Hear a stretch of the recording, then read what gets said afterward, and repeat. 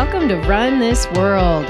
My name is Nicole DeBoom. I'm a former pro athlete turned entrepreneur. Each week, I'll bring you insights and inspiration from some of the world's greatest visionaries who will help you run your world in ways that you didn't even realize were possible. All in the framework of the amount of time it takes for the average person to run a 5K.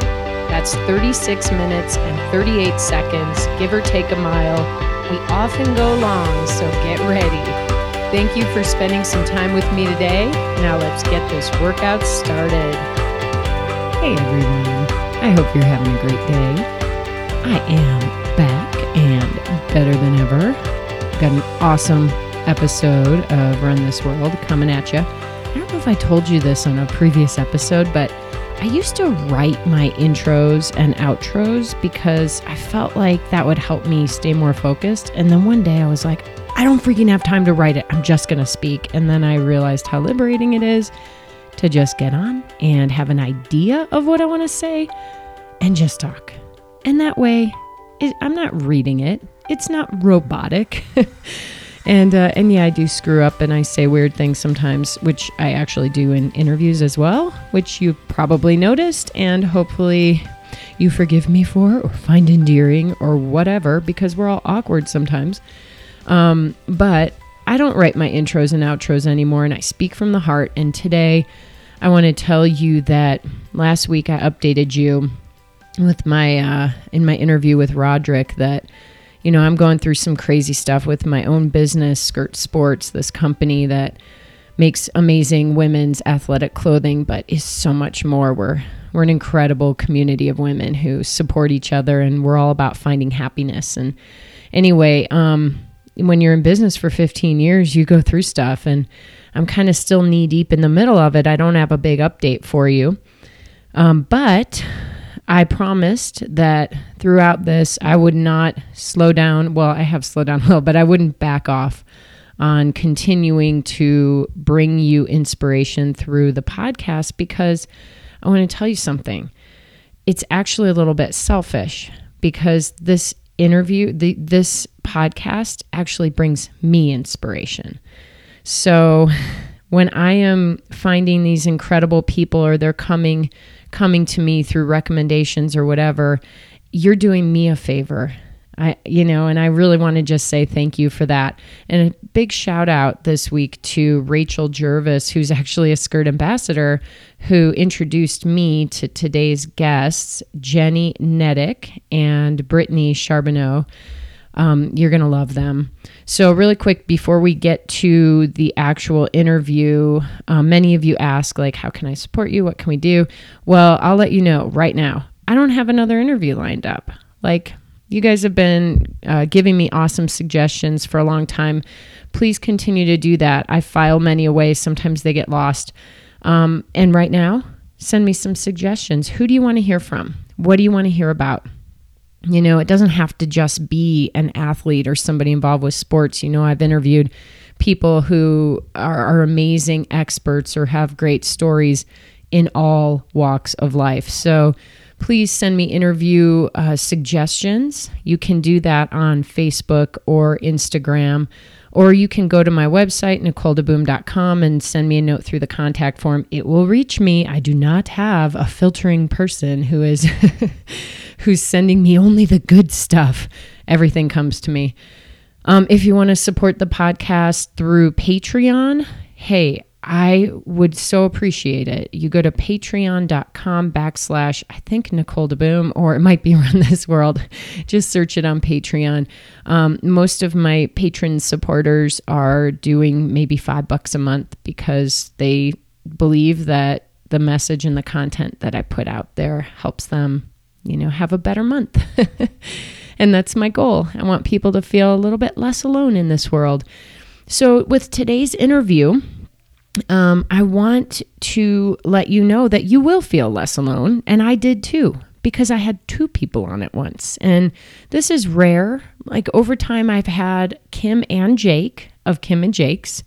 And that was actually a fun episode. It was near the beginning of Run This World time. And they walked in. We were just like talking into the computer because I didn't even have sound equipment yet or anything. And they were hilarious. I mean, I think they were on like kind of a slightly tense day. And I was like, what's going on? And it was kind of awkward and funny, but that was a great interview. I've had, I had Dr. James from Scoop and Christine Carey, who is working in marketing there at the time. They both came on together. We talked about poop and all kinds of fun stuff. Gosh, have I had any other doubles? I have through Skype. One of my most recent. You can check out the relationship couple. A couple episodes ago, you'll hear, I mean, it's just incredible. So, but here's the thing, in live and in person, I don't think I've interviewed two people when they had to share a mic. And I was a little like, oh gosh, what's going to happen with the sound? So you may hear some rustling and whatnot, but the way I set up the equipment, just want to give you a little visual. I've got this countertop like height table, and we sit on stools, and the mics, like I'm always hunched over because I'm just sort of used to that. I think it brings me back to when I was a kid sitting on the bleachers at swim meets or practice. And you're always just like these hunching swimmer kids. Anyway, I hunch. I try to prop the mic up for other guests so they're a little more comfortable. So it sits on a puzzle box, because you may not know this, but I'm a huge puzzler. It's one of my passions, I guess, strangely. And one of the only times when I can actually shut my brain off is when I'm puzzling. So that's kind of cool. So anyway, it was sitting on a big puzzle box, which was like a Disney Villains 2,000-piece puzzle box. And we just kind of pushed the puzzle back and forth. So it was a really fun interview. Sometimes when you interview two people, it can be a little awkward because you're not quite sure how to include both in the conversation. But it was anything but awkward today, except for the little improv part. That was slightly awesomely awkward. How cool. So you guys, you're going to love our guest, Brittany Charbonneau. She's fresh off of a win at the Marine Corps Marathon during horrendous conditions, and gunning for the 2020 Marathon Olympic Trials. And Jenny Nedick, who is her coach and the founder of Mercuria Running. And Brittany's now a coach with her. So they've just got this incredible philosophy on life and running, and they both come to where they are in life in different ways. And we share some of their stories and messages. And I'm just really, really proud to introduce them to you today. And before we get them on, I want to remind you, I'm also hoping to bring some sponsors onto the show soon. And right now we're supported by Skirt Sports, the company I mentioned at the beginning. Get over and shop us. If you have never tried Skirt Sports, or if you're a dude and you're like, well, I don't wear skirts, so you're just tuning out right now, tune back in and share it with all the women in your lives, because we have incredible deals going on right now. Basically, everything on the website is 40% or more off. And it just depends on what the product is. And we basically started Black Friday really early. And part of it is because we had to, with the other things going on with the company. And it's exciting because people who have barriers to getting into our products or even into fitness, we break a little bit of that barrier with our price breaks right now. So get over to skirtsports.com and shop the hell out of it. All right, everybody. On that note, I am going to break here and bring on the lovely Brittany and Jenny. I'm super psyched that you came all the way from Denver and you're like palling up on the single mic here. We're going to have like a throw the mic session today on the pod. I love it. Yeah. It's like every time you both lean in to talk at the same time because you don't know who's going to talking. It looks like you're about to kiss. I was thinking the same thing when you had to stress me out. I'm trying not to breathe so you can't smell my coffee. Well, I have coffee breath too. Yeah. Oh, me too. I love it. Hey, let's just breathe a lot in here. Well, we got 3 women on the show at once. People need to understand whose voice is whose. So I thought maybe we could start with each of you giving a little quick ditty about who you are, and then people will be able to relate the voice to the person. So Brittany, let's start with you. Sure. I'm Brittany Charbonneau, and that is how you pronounce my last name. So wait, why is that important? Has it been mispronounced? It's been a little bit mispronounced. My maiden name was Lee, so I went from Lee to Charbonneau, and it has been quite the conundrum in the racing world. People don't know how to pronounce it, how to write it on a bib. So, so that's how you say it. I am born and raised here in Denver, and I've been running for, 18 years, I think now, and now race elite. I do comedy, and I just love running. I think that's just what gets me up every day. Brittany just loves running. Done. New hashtag. Yeah. Love it. Okay, Jenny, you're up. Tell us a little bit about you. I'm Jenny Neddick, and my last name is Kitten backwards because it's not hard to say, but it's often hard to spell. So that's how you can remember it. And I have been a runner my entire life. I've been a runner since first grade. I remember racing boys in recess in first grade, and I beat them. And I thought, well, I must be pretty good, because at that time you always heard that boys were supposed to be faster than girls, and it wasn't true. And so I've just stuck with it my entire life. I didn't run in college, but I've run since then, and I've had my business, Mercuria Running, for 7 years, going on 8.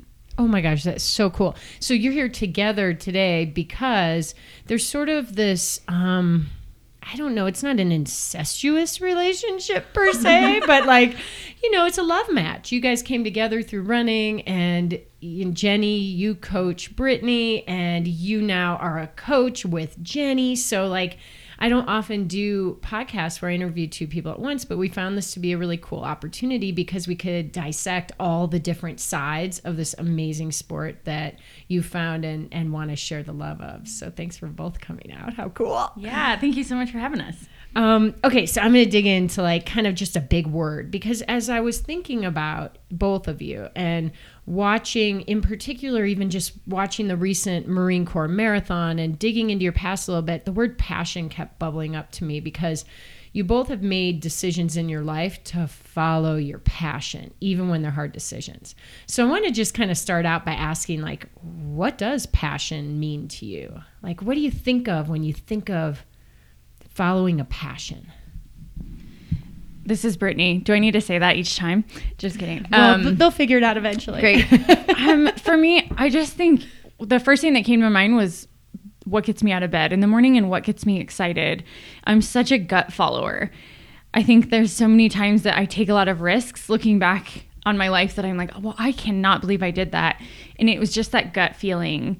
And so for me, it's just following that in the sense of passion. I follow what brings me joy and what I know in my gut is right, but also having to listen to, this doesn't feel right. I need to reevaluate this, or I need to back away from the opposite of that because it's taking me away from my passion, whatever that might be. Okay, so this is big, because if we're talking about, say, a profession, because there's many other places in life where, you find and follow passion, but in your career choices over the years, we know that you weren't always a runner, and you weren't always an actress and a comedian. And what were you doing before? And at what point did you realize this is not my passion and I need to pursue something else? Yeah, so I was working for OtterBox, the cell phone case company up in Fort Collins, who still sponsor me in running. I was working for them and loved the company, loved it. But it was just, I just remember going to work and thinking, this is just not what I'm meant to do. It's not my purpose, or I'm not fulfilling what I'm meant to do. And I don't know. I went from that and thinking that I have little time on the table. We all do with life, right? But I think as I was thinking about it in running, what an opportunity to go for something. And I wasn't doing it at the time. And so I just had jumped and was just like, I'm going to go do this. That was shortly after I won the Colfax Marathon in Denver. That was kind of like a point where I was like, that's a perfect time to go and just chase that dream. This is so cool. Okay, so last night I went to a How I Built This. I was there. You were I was there. Were you with the Otters? Oh yeah, I was with all the Otters. God. Yeah, so we were the crazy ones standing up cheering. It was so awesome. Yes. So this is very fresh and top of mind. How cool. So you were at a company that actually had a pretty cool culture, So it's not like you were just slaving away at like Xeroxing things all day. You were at a company with a cool culture, but still something didn't feel right about, I don't know, working in a more corporate, or was it corporate? Not really. Like, in a sense, it's a large company, but it's certainly the like culture is not corporate. But so what's funny is when Kurt last night talked about you get a life plan, I did my life plan, and that was the kickoff of when I realized I need to go do something else. It took a year after that to make the jump, but that was the seed planted of like, I know that I got a bigger purpose and I know I need to be doing something else. And yeah, so it's so funny that he mentioned that and that people quit, and that I was one of those stories. Oh my gosh. Well, I think, people listening are like, what the heck's a life plan? I don't understand. Like, what did Kurt at OtterBox offer all of you? How did that work? So a life plan is a one-on-one session with a life coach, which is a thing. And they basically go through what got you up to where you are now and where you want to go and how you're going to do it. And if in whatever job you're in right now, does it line up with what your purpose is and what you really want to do with your life? And so there were some things that, and you get that after a year of working at OtterBox, they give it to you for free. And it's like a 2 or 3 day long thing, like in-depth session. And yeah, it's like, it's heavy, it's a lot, but it can be transformative if you are open to it. And for me, it totally was. Oh my gosh. And so you mentioned purpose. And I think passion and purpose, these are like 2 words that really intertwine. So you realize like, I've got something tugging at my heart, at my gut, at everything. I have to get out and pursue it. So you mentioned like you won the Colfax Marathon, which you did, which is amazing. And it was great. It was a good time. Sure. Like you didn't make Olympic trials with your time, did you? But it was good enough to get, so I think you went 2:52? 2:52. Yep. Good enough to just say, what if I committed more? Yeah. And looking back at that is honestly, like, if on paper, that is not grounds for quitting your job that time, not even close. Well, that's why I bring it up, because like it's like everybody listening is like, wait, did you just belittle 2:52? Because that's like totally it's fast in an insane race, right? Like I never even came close to running that fast. So like that's truly incredible. But to your last point, definitely, like, do you give up your job to pursue a full-time career as an athlete? Yeah. Right. So why did you then? Because I knew what my work ethic is like, and I know what I knew I had something more. And I just thought, if I don't go for it now, if I don't try it, I'm going to regret it forever. You don't get these opportunities often. And at that time, I was getting ready to marry my husband. Speaking of passion, yes. Justin, I love you. So I had just, like, we were getting ready to get married, and he was really that big push of, please go for it. You're not happy, go for it, and we'll make it work. And we've made it work. And looking back, it's been 2 years, and I'm just so grateful that came together, and that I trusted him and I trusted myself to just try it. Because the worst thing that could happen was I go back to work. That is a really good question to always ask yourself in these times. Like, what's the worst thing that could happen? Right. How bad could it be? Right. Right. You can always go back. Yeah. Or find something else similar if your job went away. And it's just not worth being in a job or something that you're unhappy in my opinion. Like, it's just so short that it's just go for it. You know what I mean? So that was kind of where I got to with it. Okay, cool. So this was 4 years ago? 2 years ago. Yeah. My gosh. Okay. Yeah. I gotta get my numbers straight. Wow, what a cool rise since then. And it's, I've seen athletes, and this might also be a good time to like throw it over to Jenny a little bit, but I've seen athletes, and myself included actually in high school, who show promise in something and then quit every other sport to pursue that thing, and then they never get any faster. So Jenny, you're both coaches, but Jenny, you're more, you are the head coach, let's say, and that's been your primary career for a while. So what do you think about that concept of just going for it? Like, is there a time, do you hedge your bets? Do you have one, like, some eggs in the basket, or how do so you, I think, you approach it? I think it's interesting because I have an art degree. I went to art school and I taught art for 10 years, and education changed a ton in the time that I was teaching. And I just was no longer creative even as an art teacher because standardized tests became a thing even in art. And so I realized, like, why am I doing this? I was super passionate about when I started. I took in all these potential art teachers to show them how exciting the job was. And then by the end, I was like, what am I doing? Like, I'm teaching for a test. And so my husband, Guido, encouraged me just to quit. So I quit without a plan. But I don't have... You were teaching art at the time. So you graduated school. Yeah. I joined Teach for America.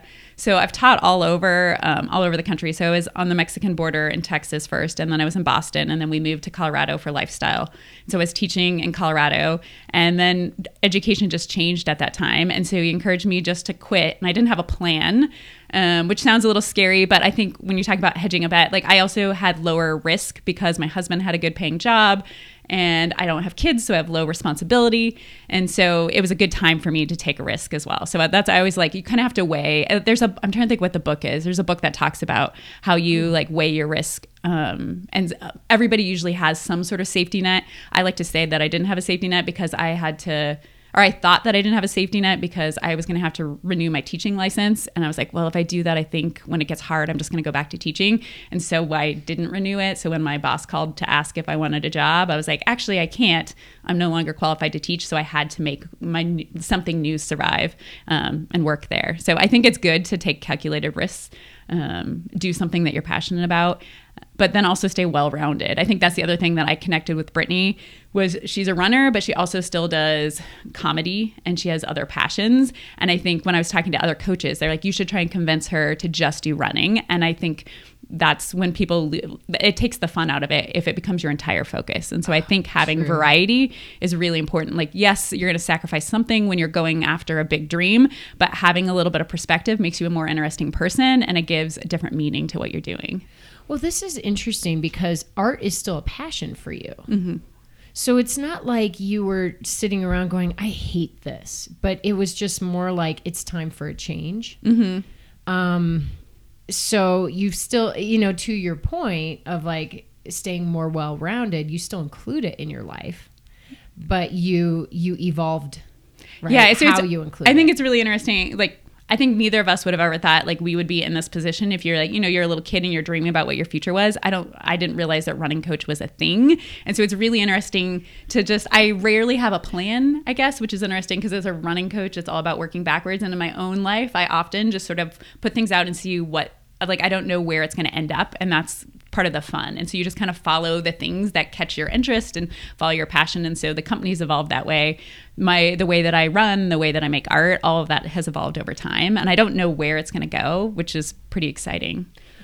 Some may say that's exciting and some may say that's really scary. So I've always loved change. I think that's the interesting thing is that I moved a bunch and I taught at different schools, and people would always be like, oh, I know what it feels like to be the new person, as it was a negative thing and scary. But I love that. I love learning new things. And so change, I actually really like change. I'm sure that many people listening just cringed when you said, I've always loved change. But then in their minds, they probably thought, how could I learn to love change? Do either of you, because Brittany's nodding I love change too. I can just see it. She's like, I want to talk about change.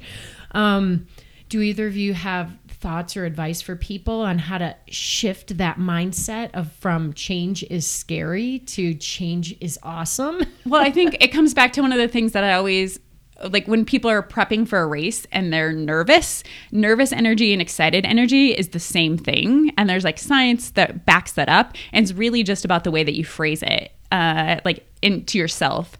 And so the same thing, in change, right? You could be really nervous or you could be really excited, sort of the butterflies of the unexpected. You can make that a negative thing or a positive thing. And I like to think of it as a positive thing because I don't know what the possibilities are, and just sort of letting it follow that path and figure out what's going to happen. That's the most fun. Yeah. Yeah. And I think that leaning into trusting what has happened in the past. So I like to look back. Hindsight's my favorite thing because it's so good to look back and be this same nervous feeling that I'm feeling right now. Oh yeah, I felt that 3 years ago when I did this and it worked out.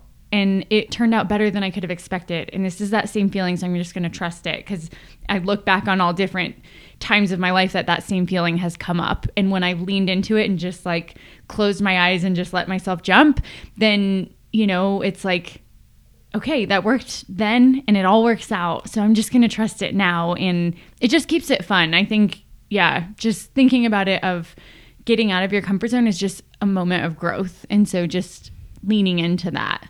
Oh, and how, like, I get it, but my reaction was, because I'm thinking of like a starting line, and, you know, you don't know what's going to happen at a race, and that feeling that can be so paralyzing. And the thought that comes into your mind is like, why am I doing this? Right? Mm-hmm. Do you go through those moments, and do you use the same philosophy to get yourself through those moments? Or do you just like, how do you truly embrace that moment when it's not just emotional, it's physical? And for me, I always think of that. I'm not a morning person, and races start ridiculously early. And so just waking up for a race at some ridiculous hour, I'm like, why? I always come back to like, why am I doing this? Like at this moment, I could do this at any other point. And then you get there and you get all of the energy. And that energy is different than doing it on your own. And so I think I sort of pull from the energy of the crowd in that moment to help remind me why I'm doing the race. And then races, you're always able to do things bigger than you're able to do on your own because you're pulling that energy from the crowd. So I guess that's what sort of gets me to that, past that nervous spot. I think for me, the beginning of something is always my favorite part, and I'm a morning person. So for me, the hardest part, whether it's a race or it's a new exciting venture that I'm doing, it's always that middle chunk. I always just think about it. It's like, it's miles, 18 to 23 in a race, and that's applied to anything.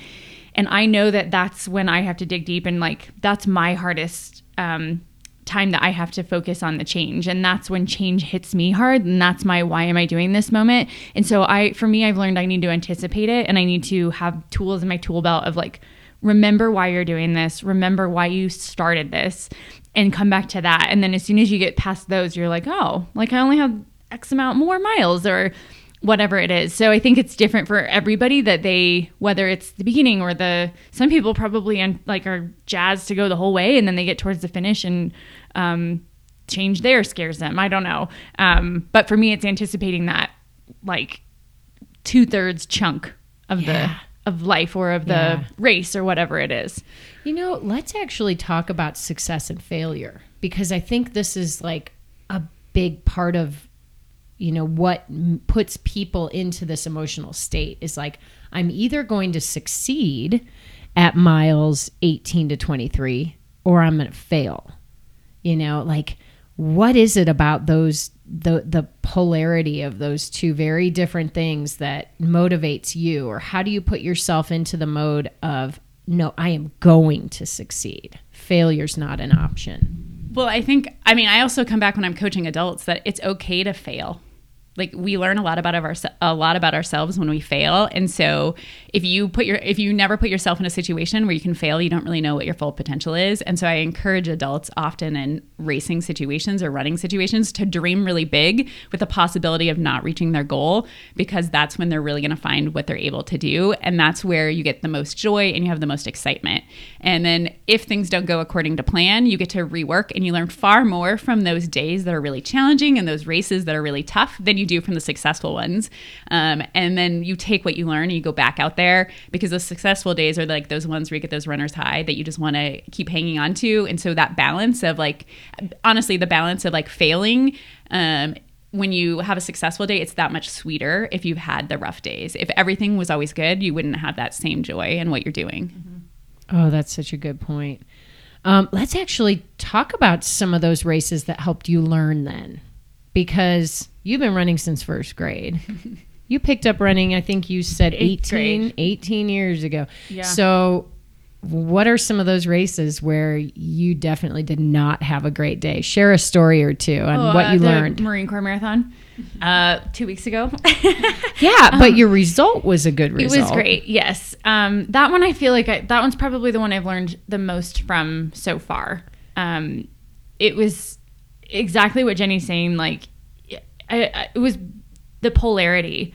I think I had my sights so hard set on quote unquote success of the race, and things out of my control happened, whether my brain just didn't come together. And I think for me, like, I just got so much perspective, and I realized how much pressure I was putting on myself. I realized that I need to prep a little bit more for weather conditions, even if I feel amazing. And there's so many things that, gosh, even that's what I love about running so much, is you can get to what you think is your peak fitness, have a race, and you're like, oh my gosh, there's so much more room for improvement. This is great. And I think being able to look back on a quote unquote failure. I mean, for me, that was, I won the race, which was amazing. The race itself was fantastic, but it wasn't the result I knew I was capable of and what I was hoping for and what I'd been working towards all season. But it was still a massive win when I think about all the things that we get to tweak leading up to trials, and past trials. My running career isn't done at trials. So that was a big one in terms of road racing that I learned a lot from. With Marine Corps, so you won the race. I did. And there was a lot of hype. Beforehand, there were articles that were you're going after the win. And I mean, that's a lot of pressure. Record. Yeah. Mm-hmm. I mean, how do you deal with that? Looking back, I thought I had handled it really well. I thought everything was, I thought I was mentally solid, and I was the press isn't rattling me. I feel good. I know I've got it. And then things out of my control, the weather. Explain it was buckets of rain only during the race. It was after the race, the sun came out, it was stunning. And the rest of the weekend it was stunning. I didn't realize that. I only saw images of literally runners going through 3 to 4 inches of rain. Oh yeah. Of it water. was crazy. And I think looking back, there was a lot of pressure, and but I think looking internally, it's my pressure that I'm putting on myself. It's not because of the media. It's it's me thinking am I putting too much value of my worth as a runner in this? Is this going to finally put me on the map of top of the top? And I had to really get honest about that. And that's something I've been working through the past few weeks, is it's not down to the media. It's not down to the weather. It's down to me and all of that. So that was a big learning that has come out of it. But what a positive, right? At least it's, yes, another point of growth. Totally. I love it. And so as her coach, how did you help Brittany mentally and emotionally handle that kind of pressure? So we do a lot on mental training, just as a weekly go in, go out, talking about her why and reframing things in a positive way. So the way that I coach is I have people basically journal about the way they're feeling about their workouts, because the words that people use to describe how their workouts go tells us more than any data can. And so we go back and forth through, if she's had a rough workout, how did she work through it? What are her phrases? So we use kind of those same techniques heading into a race. I would say we both downplayed the weather. As a coach, it was a gorgeous weekend. We had no idea. They said it was going to rain, but we had no idea it was that much. So that afterwards, I'm that was really my fault. I totally downplayed it. And I think there was so much, the Marines were so excited about her and the potential of setting the course record that I think we kind of downplayed it. I think maybe subconsciously for me, I think subconsciously, because they were so excited about it that we're oh, it's going to rain, but that's no big deal. When in reality, she trains through everything, but that does impact performance. Mm-hmm. And so, I think so I thought we were really well prepped for it. And then I think we both downplayed a little bit of that. Well, and I think, coming from a triathlon background, honestly, time didn't matter at all, ever, because conditions could make a course an hour slower. Wow. If it's super hot or super windy on the bike or whatever, there was just such a huge time variance that you were just going off place. Wow. And when you're a pro, you're trying to win money. Right. So, and you can't control anybody else out there on the course, right? Mm-hmm. So that's another big part, I think, of this whole mindset is you can prep as best you can, but you have to be the flexible one, right? Yeah. And it was interesting because time ended up being a bigger deal, and then it kind of got to phase back because of the way that the Olympic trials had changed. So they changed what was going to be required to go to the Olympics, and then they changed it back. And so we had this time goal out there because for a while, anyone who was going to go to the Olympics had to run a 2:29:30. And so we knew that that was one of the things that she needed to do before she went to Atlanta for the Olympic trials. And then just a couple of months ago, they changed it back. But that, I think, put more pressure on time in our head because the trials course is super hilly. We know it's probably not going to be the fastest course. And so we tried to pick out a course that would be fast. And so it probably put more pressure on time than we otherwise would have. Because it really does come down to like, what is the day? Like realistically, what's the day? And you run for position at that point. Yeah. Wow. Okay. All right. So we're getting some cool, these are good insights, right? And we talk about one of the things that helps you manage the pressures to have this well-rounded life too, outside of it. So yeah, you're microanalyzing all your races and prepping as best you can, but you're trying to not make your life a singular focus, right? Mm-hmm. So you go through, Brittany, we're going back to you. We go through the life plan at Otter. How cool is that? And you come out of it and you're like, okay, I need a new thing. I need a new focus or a new thing to do. And running was part of that. But we didn't really get into the acting side. Yeah. So maybe you can, it's interesting. It's unique. Mm-hmm. I don't know a lot of athletes who are also actors. Yeah. So maybe you can give us a little background there. Sure. So it all was timed up exactly the same. So I was, at the time I was working for OtterBox, I was living in Chicago because I had moved there, and I was studying at Second City and other improv theaters out in Chicago because I wanted to pursue comedy. It was just like this thing that came up that is in the back of my mind. I was like, I love acting. I love comedy. I think I'm going to do that. So wait, this is while you were at Otter? Yes. So I was a remote rep for OtterBox living in Chicago. So wait, you were downtown? Uh-huh. Because I grew up there. Oh, yeah, you were in Downers Grove. That's right. I was, but then like after college, I was like, well, I don't know what I'm doing. So I'm going to move to the city. Yeah. And I got a studio and shared it with a friend. Oh, whoa. And like did some odd jobs and whatnot. And it was in like kind of a not awesome part of town, but like I just loved it. It was so fun. The energy was amazing at that time in life.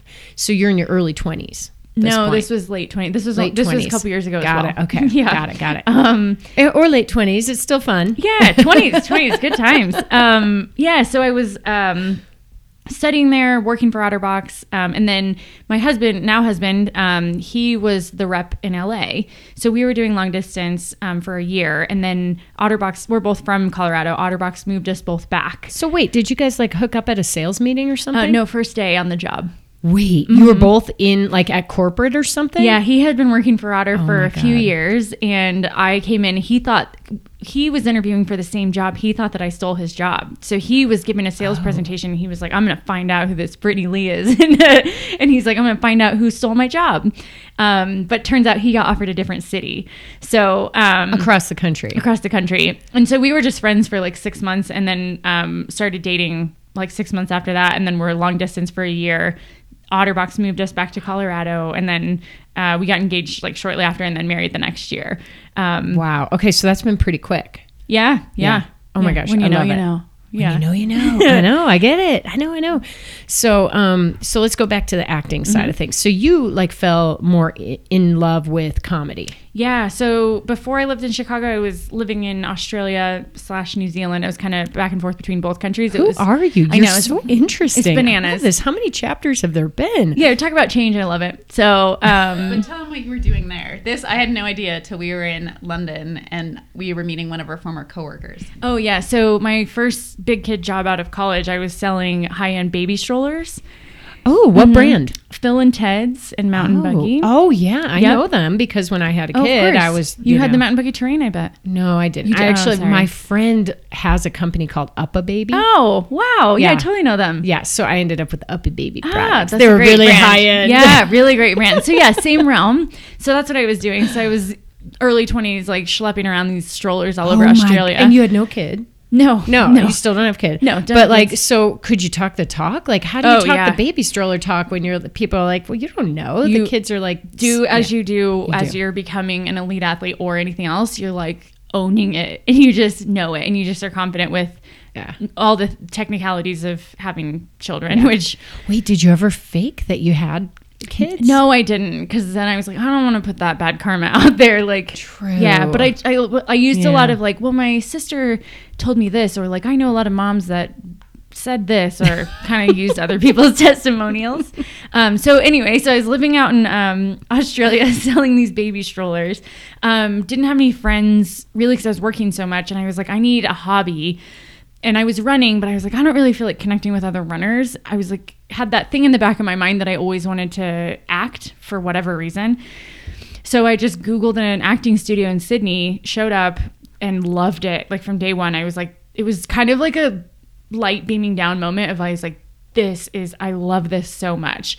And it was just a regular acting studio, like formal acting and serious acting. And I would be given a script and I kept making it comedic, not on purpose. It just turned comedic. And I loved it. I loved the feeling of making other people laugh without really intentionally knowing it. So when I decided to move back to the States and go to Chicago, it was to pursue the comedic piece. They have the best Yeah. Second City. It was amazing there. Wow. Yeah, so it kind of snowballed from there. So, I mean, really, like, this whole running comedy venture has been on the same time frame. Like, I haven't been doing that very long either. And so at that same time that I quit my job, I had, the night before I won Colfax, I was not the winner of the finale of Denver's Next Improv Star. And so, and that was my only show the night before. And that was the only time I was on stage. Like, that was my first show. That was it. Talk about like a pressure-filled weekend. Yeah, but it was so low pressure for whatever reason. And those two things, I was like, well, this confirms it. Like, I've been on the stage once and I've won this local race. I think I'm ready to go pro in both. Oh my God. Okay, so you do shows Yes, in Denver. I do. Can we go watch them? Yes. I'm not really performing as much right now, just because obviously training has taken over. I created my own one-woman show about my running that's coming back in late spring 2020. So obviously after trials. Oh my God, I can't wait to come and heckle you. Please, it will be so please. awesome. I would love it. Oh my gosh, what's the show called? So it's called My Long Distance Relationship with Running, from the early miles to the Olympic trials. And it's my love story with running. Running is personified by a pink treadmill on stage and voiced by my husband. And it's just my journey with running. Actual running is like a person, kind of? Yeah. What do you call So, it? Yeah. Yeah, it's a metaphorical person. Yeah, Yes. love it. Yeah. But and- your husband is running. It's a guy. I love that. Speaking as a pink treadmill. Yeah. So you don't see him, you hear his voice, but I'm talking to and caressing and having a relationship, but not like an inappropriate relationship with a pink treadmill. I mean, I'm all for inappropriate relationships with pink treadmills. So, you know, there are certain days when you go out running and you just don't have it. Like, it's just a crap day. Like, your legs are heavy, rocks that aren't even rocks are like tripping you up. Do you have those days on the stage? Oh, yeah. Big Like, time. Mm-hmm. How do, like, when no one reacts? Yes. Yeah. It's brutal. So how do you, I mean, that's like having like a major bomb, but you're still up there. Like, you can't just leave. No. So how do you handle those big, huge bombs when you're in the middle of them? You just keep going. I mean, just like running, right? Like, you just put that one next foot in front of the other and you just keep going. And the thing I've learned about comedy or performing is some days you just have a quiet audience and they may love it, but they just aren't reactive. But you have to learn not to let that rattle you. So that's a big thing I've had to learn, that, you know, when I first did my show, there was a couple nights that in different nights of the week have different energy. Like, Thursday nights are just not a high energy night. They love the show, but it's just lower energy and they're quiet. And, you know, they're also kind of timid. Like, that was really funny to me, but should I be the loud laugher in the audience? You know, so you just learn to keep going, because there's been days that I will be performing, the audience is not biting, and it just gets in my head, and then I just feel so deflated. But then I get people coming up to me after, and they're like, that was amazing, I loved it, it was so funny. And I was like, what? It was dead silent. or I nice like, when you can't see them. yeah, or I don't even hear them laughing. And I know, that's the hard part. that's the hard part, is being on stage and you almost black out and you're like, no one laughed, and they're like, what are you talking about? And you watch the video after and people were dying. So it's a weird thing that you just have to just go in and just do it, just like running. Wow. That's amazing. Thanks. Okay, well, we can't wait to come and watch you. And I'm sure there's some YouTube videos. Oh yeah, there's some YouTube. I need to redo them. Most people have been asking about it recently, and these I'm are like, going on the yeah, show just go for it. Yeah. My demo reel is on there that hasn't been updated in a long time, but there's some characters in there. Yeah, go for it. So do people just expect you to be like super funny? Yeah, all the time. Does that suck or is that okay? Well, when I put on the spot and they're like expecting it, then it's kind of like, I don't have anything to say. So most people think, so I do improv and I do sketch comedy, but when you tell people comedy, immediately their brain goes stand up. Well, and then they go, tell me a joke. Yeah. And you're like, that's not how. You're like, I don't, that's not what I do.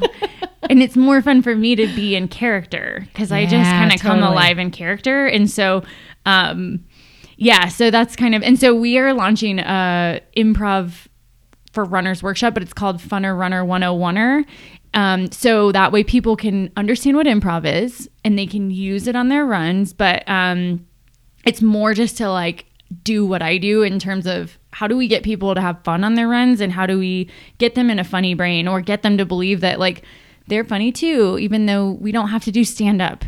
You know, maybe we should educate a little bit about improv. So I recently went to a TED Talk in Boulder and they did improv as the TED Talk. The woman was the improver and then she had 3 guys come in and they were like, pull a card, somebody in the audience. It was like Shakespeare. And one guy had to speak in Shakespeare the whole time. And somebody else was like cutting down a tree the whole time. Or, you know, it was like the weirdest, funniest talk ever.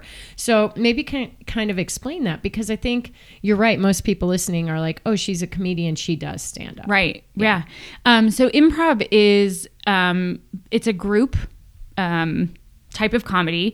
And so basically a lot of times you get audience suggestions for how to do a scene, for example, and it's all made up on the spot. So it's really about being with other players and connecting with them. So improv is all about listening and being present and not telling jokes. The funny comes from the real.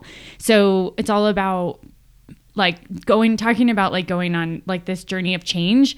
You don't know what's coming in improv. You just kind of let yourself go and it's just performing these scenes with other people. Should we like improv right now, the 3 of us? Yeah. Jenny's my God, how do we do it? Jenny's like, no. I don't even know. I don't know how to do it. Let's just try. I went to her first improv for runners. I know it was scary initially. Yeah, it's scary. Okay, so like what do we do? You have to lead us. Oh geez, I don't know how. What could I do that's like? So do we each like have a character that we get into? Yeah, let's each be a different character. What about like okay, so the mic is propped up on a villain's puzzle. So maybe we could be like someone's a villain, someone's a superhero, and someone's like, I don't know, Cinderella. Great.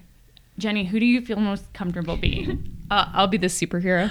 Oh, I love it. Which one? Are you going to be like Jaina from Zed and Jaina and the Wonder Twins? Wasn't that her name? My problem is I don't know any pop culture. Okay, pick up.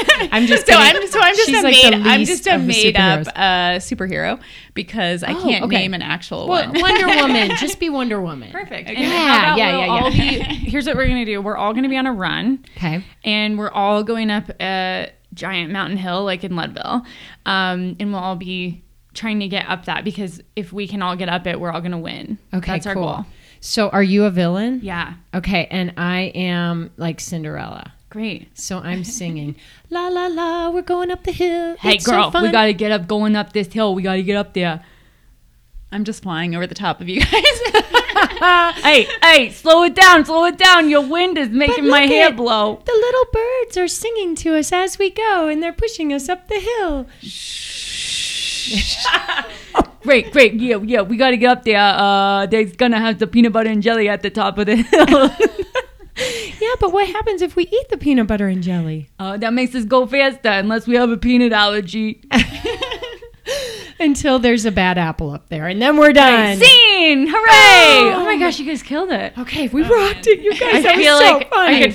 I feel like I could hear Jenny's heartbeat just racing. Yeah. That's not her jam. So what I discovered at her improv is I'm better at the just moving. So we did like sculptures and things like that, and I really enjoyed that piece of improv. But when it came to dialogue, so yeah, just imagine I was just visualizing myself as a superhero and my cape flying in the background. I was just flying over the top of you. Yeah, You literally, Yeah, that's you what nailed it. improv is. Nailed it. Totally nailed it. And I was just imagining, I think actually it's not Cinderella that has the bird singing. It's like Snow White, right? So I screwed it all up. No, you Whatever. can make it as artistic as you want. Whoever it is. Yeah. Yeah, Cinderella had those little mice though. They like made her little dress. you get to combine all the like princesses together into your character. That's the beauty of improv. Yeah. Fairy godmothers. Yeah, there's no rules. So, all right. So you two have this awesome relationship. So how did you two come together? Who wants to share the story? The love match. I turns out have been telling the wrong story. So we met right after the Colfax Marathon. After I won, we met at a banquet. This isn't obsessive and it's not weird. It's just I have a memory. It was June 14th, 2017. The reason I remember that is because that's Flag Day. And that's my mom's birthday, but it's also one of my favorite holidays. Wait, is Flag Day a U.S. holiday? It sure is. Oh. Yeah. I thought it was the Canadian holiday. Okay, I didn't know. Yeah, June Flag Day. 14th. Mark your calendars. She really Wow. likes American history. Yeah. I do. Part of the reason we were in DC for the Marine Corps Marathon is she really likes American history. So how does that relate to? So we were at the Colfax Marathon Awards. So I was on a relay that won an award, and Wait, Brittany, this is after she had won. This is after she won, and she was there. And just the night before, I had been telling her story that had been in the Denver Post. And her story was that she had gone to this comedy competition and she hadn't won. So she was up late. So I thought she was a night person. I thought we had more in common. But she's not a night person. But she was up all night and she's like, that's okay, I didn't win. I'll just go win the race tomorrow. And so I sent this article to tons of my runners. I was telling my friends about it because I just loved that there was like a no excuses attitude. Because often people will be like, oh, I had a bad workout, I didn't sleep last night. There's always like reasons why. And often if you can figure out a reason why things aren't going to go well, then they're not going to go well. And if you just take like the excuses off the table, things go better than you expect. So people are talking about her cute dress. Do you remember that? Yeah. It was during the banquet. I had like this killer pink dress with black high heels on. Ooh. And I was like, yeah, that's a cute dress. And then I was like, is that the person who won? Because it's weird at the awards ceremony, they tell you to go hang out outside. You don't actually watch the people who win. And they're like, yeah, that's the woman who won. So I went over to tell her that I'd been sharing her story just last night and with a bunch of my runners. And then I'm trying to remember how we got to, she knew at that moment that she wanted to qualify for the Olympic trials. But I just wanted to go for a run with her because she seemed fun. But she was obviously faster than me because she just set the course record for the Colfax Marathon. So this is where the piece of the story she doesn't remember, because we probably wouldn't be friends now if she remembered it. So I invited her on a trail run because I thought the trail would kind of level the playing field. You know, like trails are friendly. You like run and then you wait. And so I gave her my coaching card. And I said, like, don't worry. Like, that's just how you can get a hold of me. I'm not trying to like be your coach. Yeah, and I was looking for a coach, so it worked out. But the piece that I blacked out is she said that she told me this past week that she asked me to go for a trail run. Had she genuinely asked me that back then, I would have run away, like, because I just started trail running, and she told me this past spring that I needed to get on trails for softer surfaces, and I was like adamantly no, I am not a trail runner. I'm not doing trails. So it's funny that piece came up that I totally blanked, that I don't remember her asking me to go for a trail run, because there's not a chance in hell I would have done that back in the day. Oh my gosh, a few things have like come to mind. First of all, you said that Brittany was like, I didn't win last night, I'll just go win tomorrow. So then in my mind, I'm like, well, was she being funny? Or was this like ego? Or was this just, this is how I approach things? Yeah, no, it wasn't. It was very like, no, that's okay. Like, I'll just go run tomorrow, or I'll just go win tomorrow. Like, because I had been planning to try to win and break the record that whole time that I was training that season. So it was just kind of like, well, didn't win that one. Like, I got another chance to win something tomorrow. I love it. Yeah. I love that. You know, I also, I don't know where to go with this. This is such a cool story too. So let's talk trails. Great. Let's talk trails for a minute, because you're still doing trails now. Yeah. Like, you love trails. Love it. I kind of feel like once you go trail, it's hard to go back. I had heard that, and I think that that's what steered me away from trail, to be honest, because I love road. I love it. And so I thought when you go trail, because people are very like polar when it comes to trail and road. It is very like, especially I feel like trail people are like so diehard trail, so anti-road that I didn't want to give that up because that's where I find all my pennies. And so I didn't want to like give that up. And so, but they're just such a great, for me, they're a great compliment. They are a great compliment. And to your point, when you said she needs to go on soft surfaces, some people listening may not even understand why that's important. Yeah, so we were in London for the London Marathon, and she actually didn't get to run because she had a back injury. And so we basically drank wine and talked about what the future was going to be. And part of it was just changing her training a little bit. And she'd been really adamant that she wasn't going to run trails. And I was like, well, you have this back injury. You're running all these miles really fast on really hard surfaces, because a lot of times she's on cement, which is the hardest surface to run on because she's on bike paths, so she doesn't have roads. That's just really hard on your body. And so I wanted her to get on trails because it's dirt. The other good thing about trails is you build strength because you're going uphill, you're working against gravity, and then the surfaces are uneven, so you just get really good with your stabilizing muscles. And so I don't know what actually convinced her to, how did I actually convince you to try it? I think you bribed me with brunch. Oh. Yeah, because we ran at Green Mountain, and then you're like, we can get brunch after, and I was like, well, we'll give it a whirl, but this better be a good, I better be able to get whatever I want after. And oh my gosh. Yeah. So are you food motivated? 100%. Yeah. You can bribe me with pancakes and donuts and all the things, and gummy bears. Mm-hmm. Yeah. Yeah. And so do you have like, I don't care about like asking super specific food and diet questions, but I'm always just curious, like what are the quirky things? Like what are the must-dos and guilty pleasures? For me, like, breakfast is my biggest meal of the day, and I love breakfast.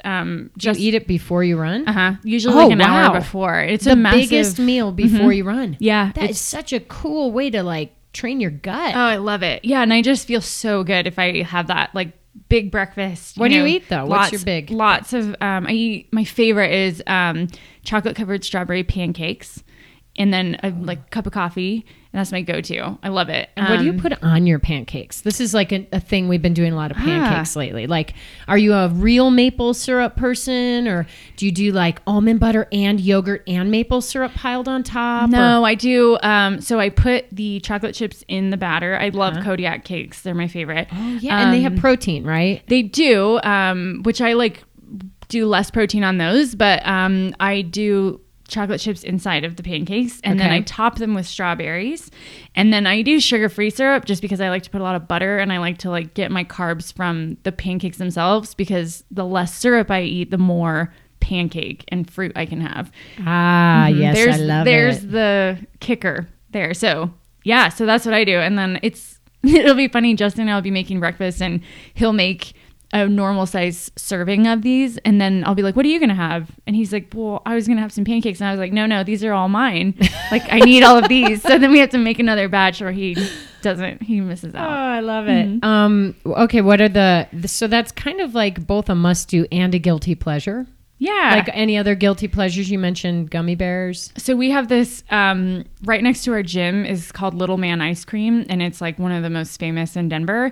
And it is so torturous being in the gym, and that waffle cone smell is just permeating the gym, and you just have to keep lifting, and your trainer is just telling you like focus, and you're smelling these lovely ice cream and waffle smells.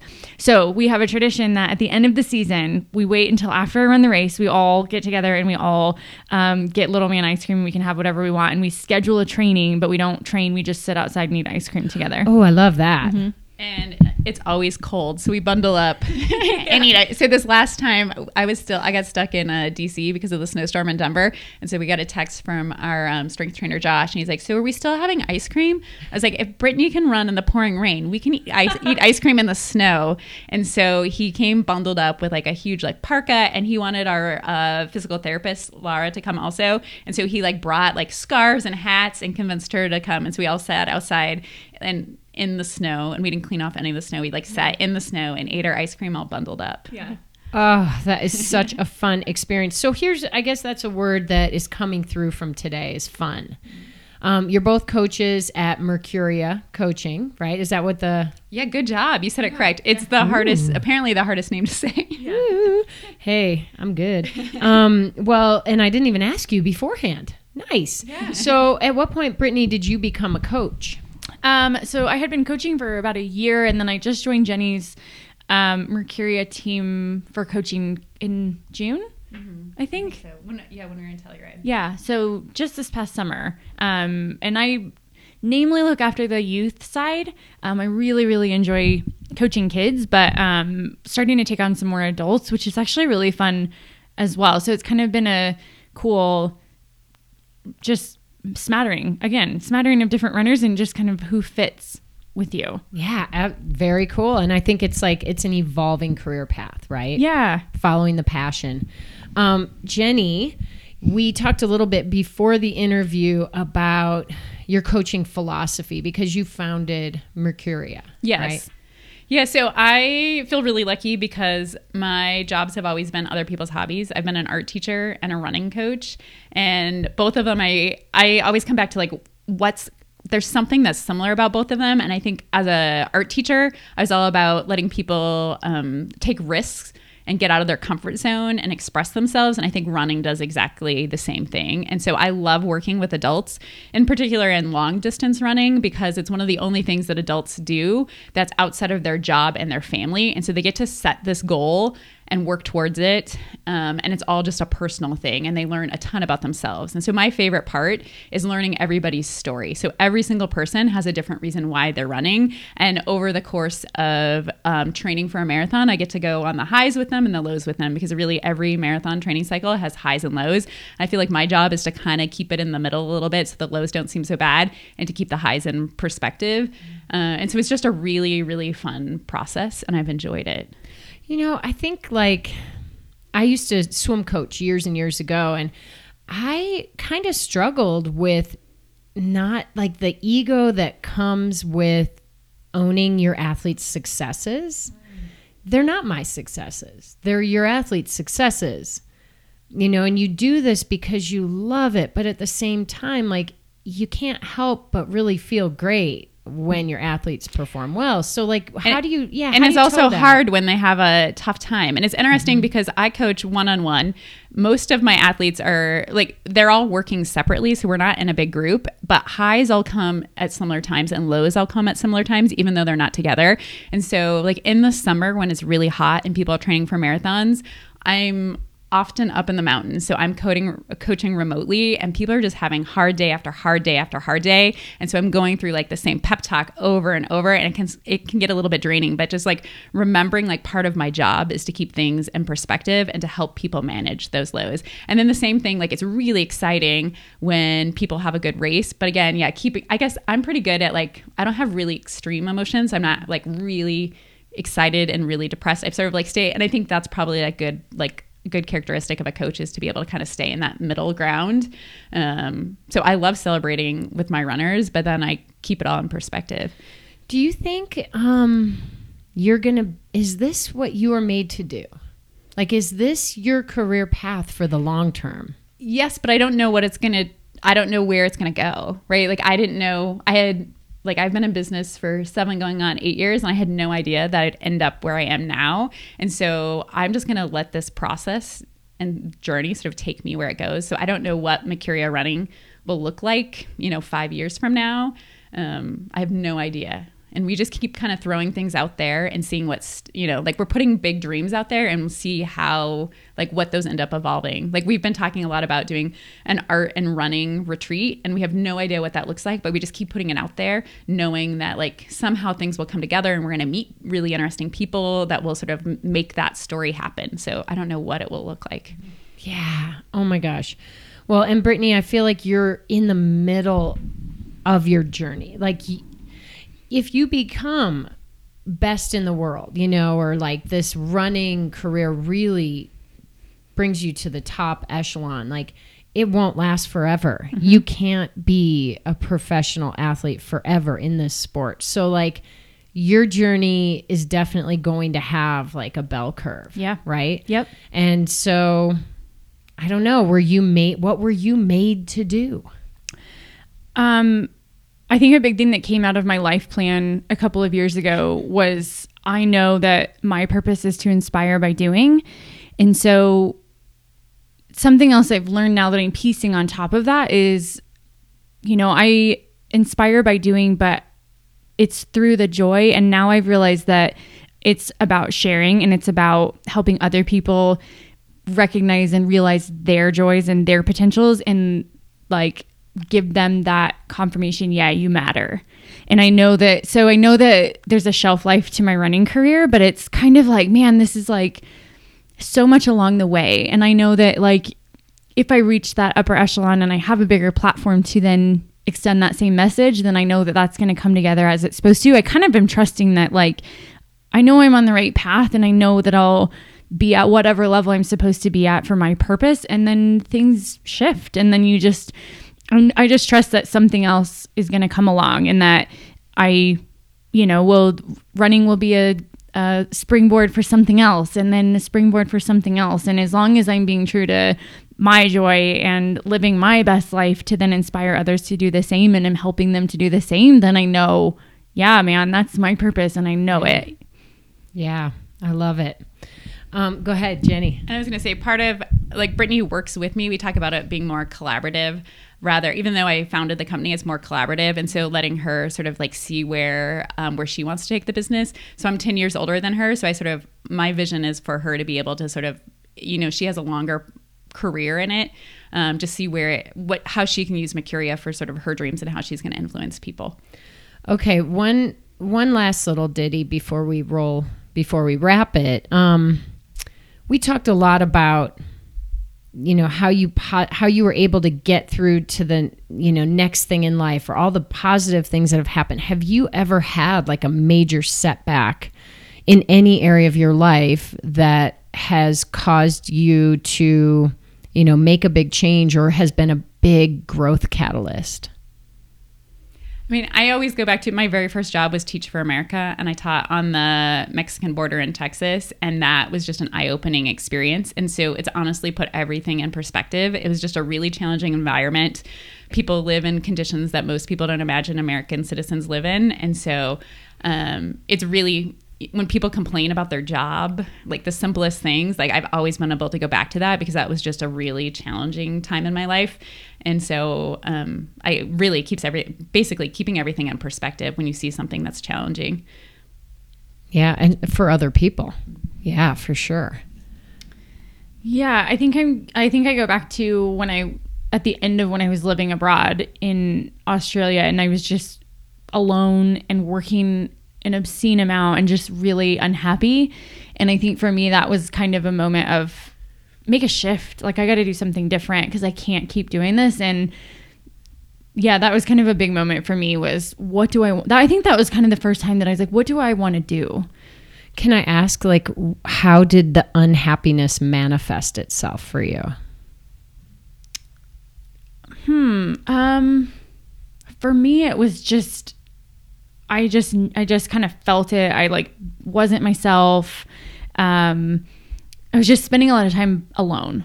And I think that that's kind of a trigger for me is like, I thrive off of people. I love my alone time, but when I'm alone, that's when I know I'm not happy. And that was when I decided to reach out and like join the acting scene for that. So that's kind of knowing what your triggers are. Well, I think too, it's a big message and a thing that athletes have as an advantage is understanding our bodies or going a little deeper, like really listening to our gut, which is taking us all the way back to the beginning of the interview because it's something you, Brittany, mentioned about that time in your life. And speaking of, have you guys been hearing my stomach? No. Oh my gosh, it's so loud. And I don't think we've heard it on the episode. It didn't come through. Sneaks through. That'd be amazing. That'd be so cool. I wish that was like part of our improv. And we have a fourth character. Yeah, I was just thinking that. The stomach grumbler. Yeah. So we are actually going to go hit the trail. Yeah. Which is cool. And we may have some more things that come up. So we may have to come in and tape another thing and add it as a postscript. You never know. But whether we do or not, I like to wrap each episode with asking all of my guests for one final nugget, one thing to help our listeners run their worlds in a bigger and better way. So Brittany's passing it immediately as she thinks. Now, who wants to go first? Chase your pennies. So I have this weird quirk that I love finding change on my runs. It's kind of a gross habit. So I pick up pennies on the only time I pick up pennies on all of my runs that I find them, obviously. The only exception people always ask is during races. No, but I wear a penny on my race kit just for good measure.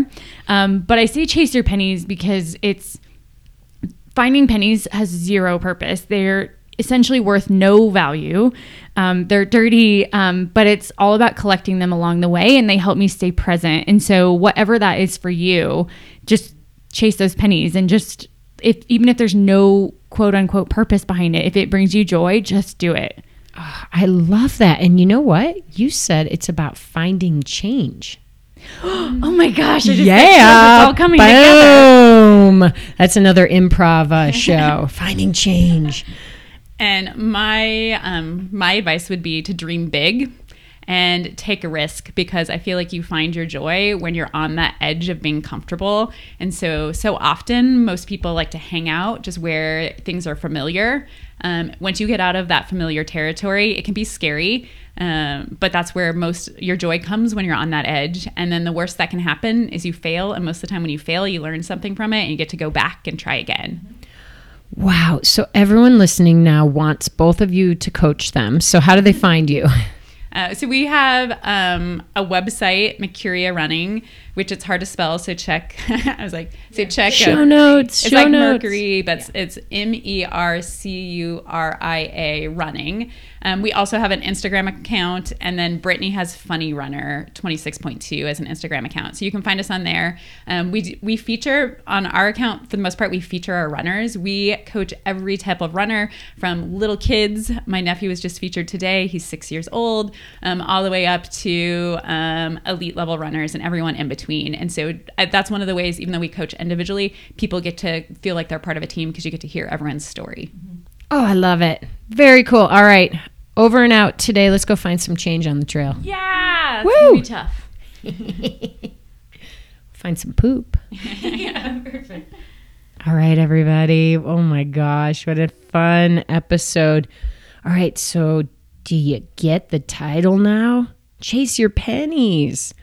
I love so much of what both Brittany and Jenny had to offer on this episode. I mean, I love it all, but there are just so many nuggets that came up throughout. I mean, I love the idea that nervous energy and excited energy are the same thing. They really are. And I actually meant to dig back in deeper to that concept, which was mentioned early on. And I encourage you, when you're on the starting line, to remember when you're nervous that being nervous and being excited are truly the same. I also agree that, the greatest things happen when we're on the edge of our comfort zone. And I have to remind myself of that right now, because I have been living on the edge of discomfort for a very long time, or let's just say relatively long time, or it feels like a long time, a few months. And when you live there long enough, something's got to give at some point, and a new door is going to open, and a new direction is going to appear. I'm very excited. Do you hear that? Nervous, excited. I'm excited about what the future holds. I hope that you are too. And if you're sitting on your edge of discomfort or comfort, hey, embrace it, lean in. And if you're not, you will probably be soon, because life doesn't stay the same. And that's the one thing we all know. So check out Brittany and Jenny. Go to Mercuria Coaching. Follow them on social media.